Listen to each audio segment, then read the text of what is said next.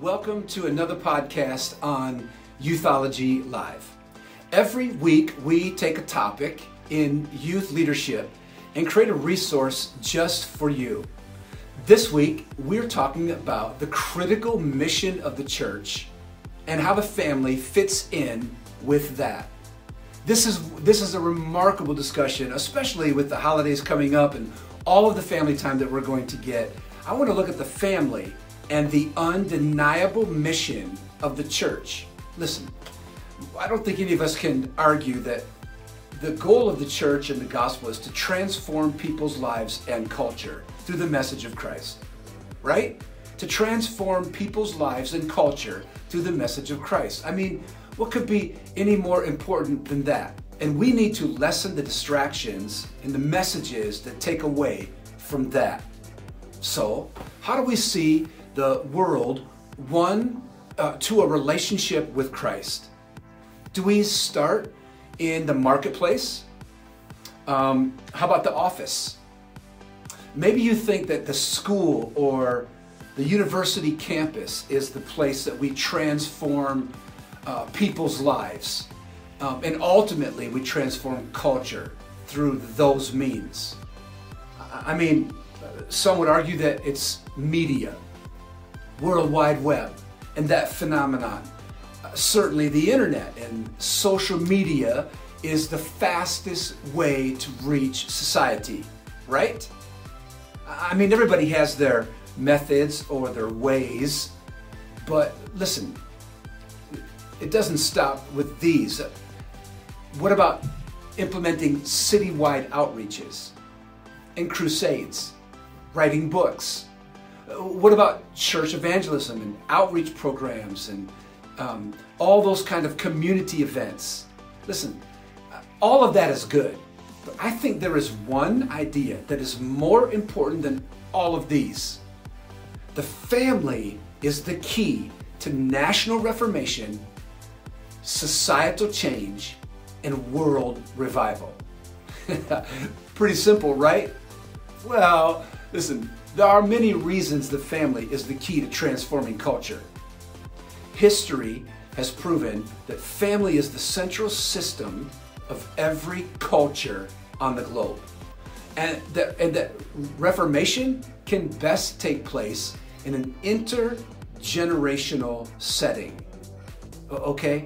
Parents relating to teenagers and teenagers relating to parents and grandparents involved in the family.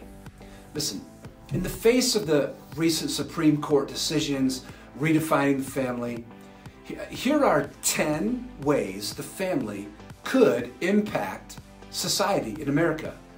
A national revolution could take place in the coming years if we look at these 10 principles, okay? Listen, number one, the national and global focus upon the family right now gives it an advantage of awareness that can open opportunity for the family to receive resources, government and community aid, right?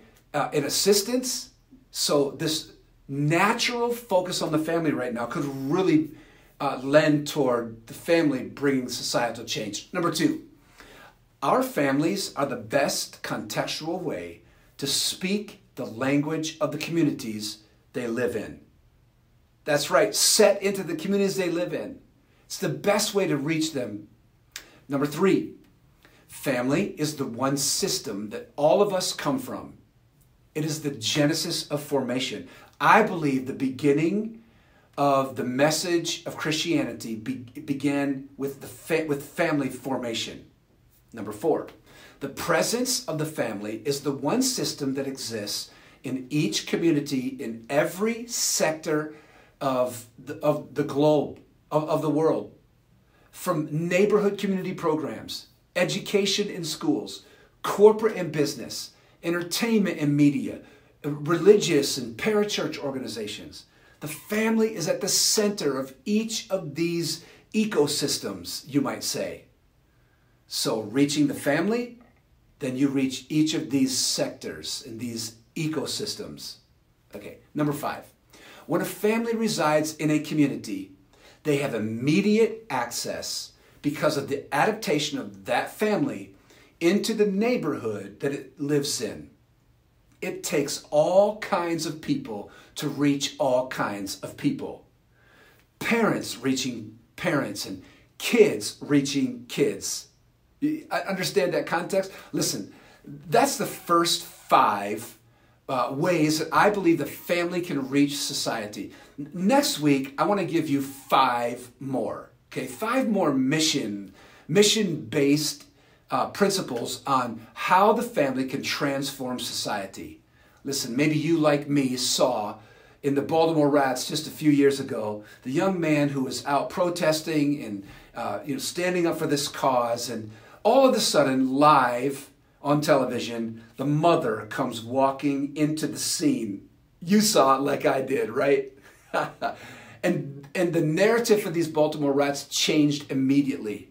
Well, it could have, had we capitalized on the importance of family revival and family awakening.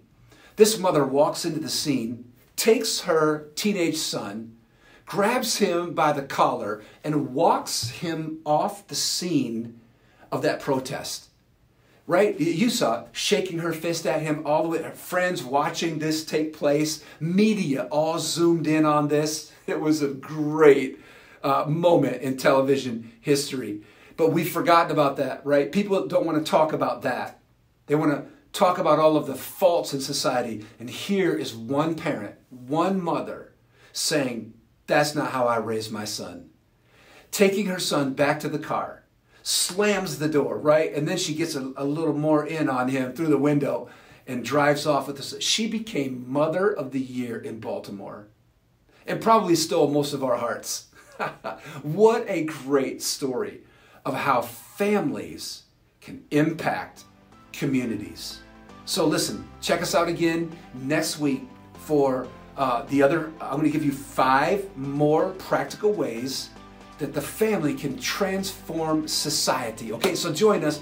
Don't miss it. Every week you can listen to it on iTunes. You can watch these on YouTube. You can read the narrative. You can copy off the transcript right off our website at youthology.com.